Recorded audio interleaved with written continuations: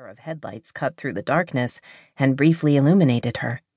Carol sat up as a swoopy midnight blue Mercedes sedan pulled in behind her Jeep. Of all the gin joints in all the world, she thought. She watched a tall, dark-haired man step out of his car and walk toward her. It had to be after 2 a.m, yet Matthias Mitchell looked more alert than sleepy. No doubt the lingering effects of the hunt, takedown, and getting laid. He stopped a few feet from her. It was too dark for her to read his expression, but if she had to guess, she would say he was amused. Matthias seemed to find the world a delightful place.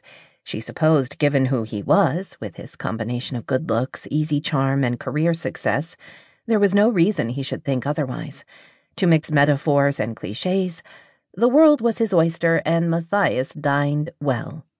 She, on the other hand, was simply a woman with looks and a personality as ordinary as her name. "Lose a contact lens?" he asked dryly. "Bronwyn hurt herself, so I had to go check on her. On my way back, I stopped to look at the stars." He sank down next to her and raised his gaze to the sky. "Why not wait until you got home?" "This is the best view in the area."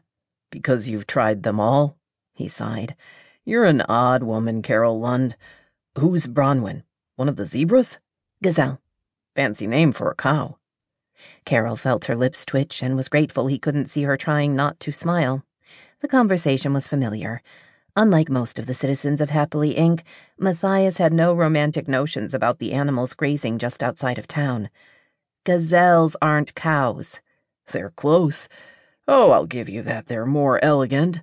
Probably faster, too, but still, under their pretty outsides, they're cows. Just like your precious Millie."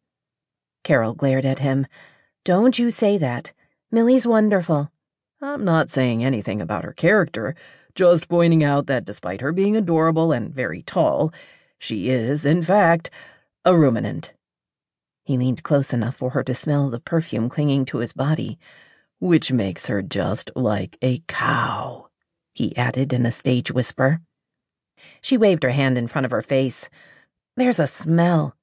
Matthias nodded. "Yeah, she did get a little heavy with the scent." "Did the big boobs compensate?" "I'm not actually a breast man. My requirements are more about general appeal." "If she's slutty, you're in?" She cleared her throat. "So to speak." "You wound me. There's a process." "Not a very good one. You really need to shower before you go to bed tonight, or your sheets are going to reek." "Excellent advice. Thank you." "My neighbor, the man whore." She made the statement without a whole lot of energy, mostly because there was no point. Almost nothing ruffled him. Despite what he did for a living, he was the opposite of a brooding artist.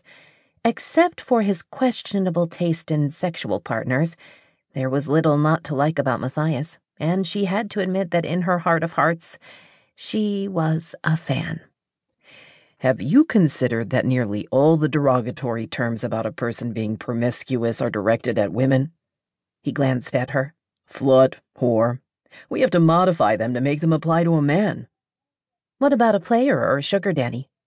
"No guy minds being called a player, and I'm not sure any human has used the term sugar daddy since 1979. She chuckled. "That's not true. People say it all the time." He looked at her but didn't speak.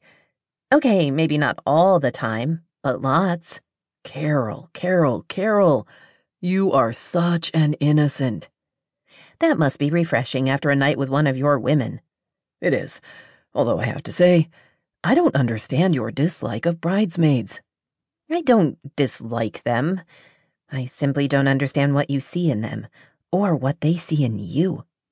The last was a lie. Matthias was funny enough to be charming and sexy enough to be irresistible. She would admit that even she had had the odd fantasy or two about him. Not that she would ever bother to act. She knew her place in the world. She was the plain peahen, while Matthias was the classic peacock. There was no reason for him to notice her, and even if he somehow did, he only did one-night stands, and that had never been her thing. She was much more a fall-in-love-first kind of girl. "What I see in them is that they'll be gone in the morning," he said as he stood. "As for what they see in me, isn't that..."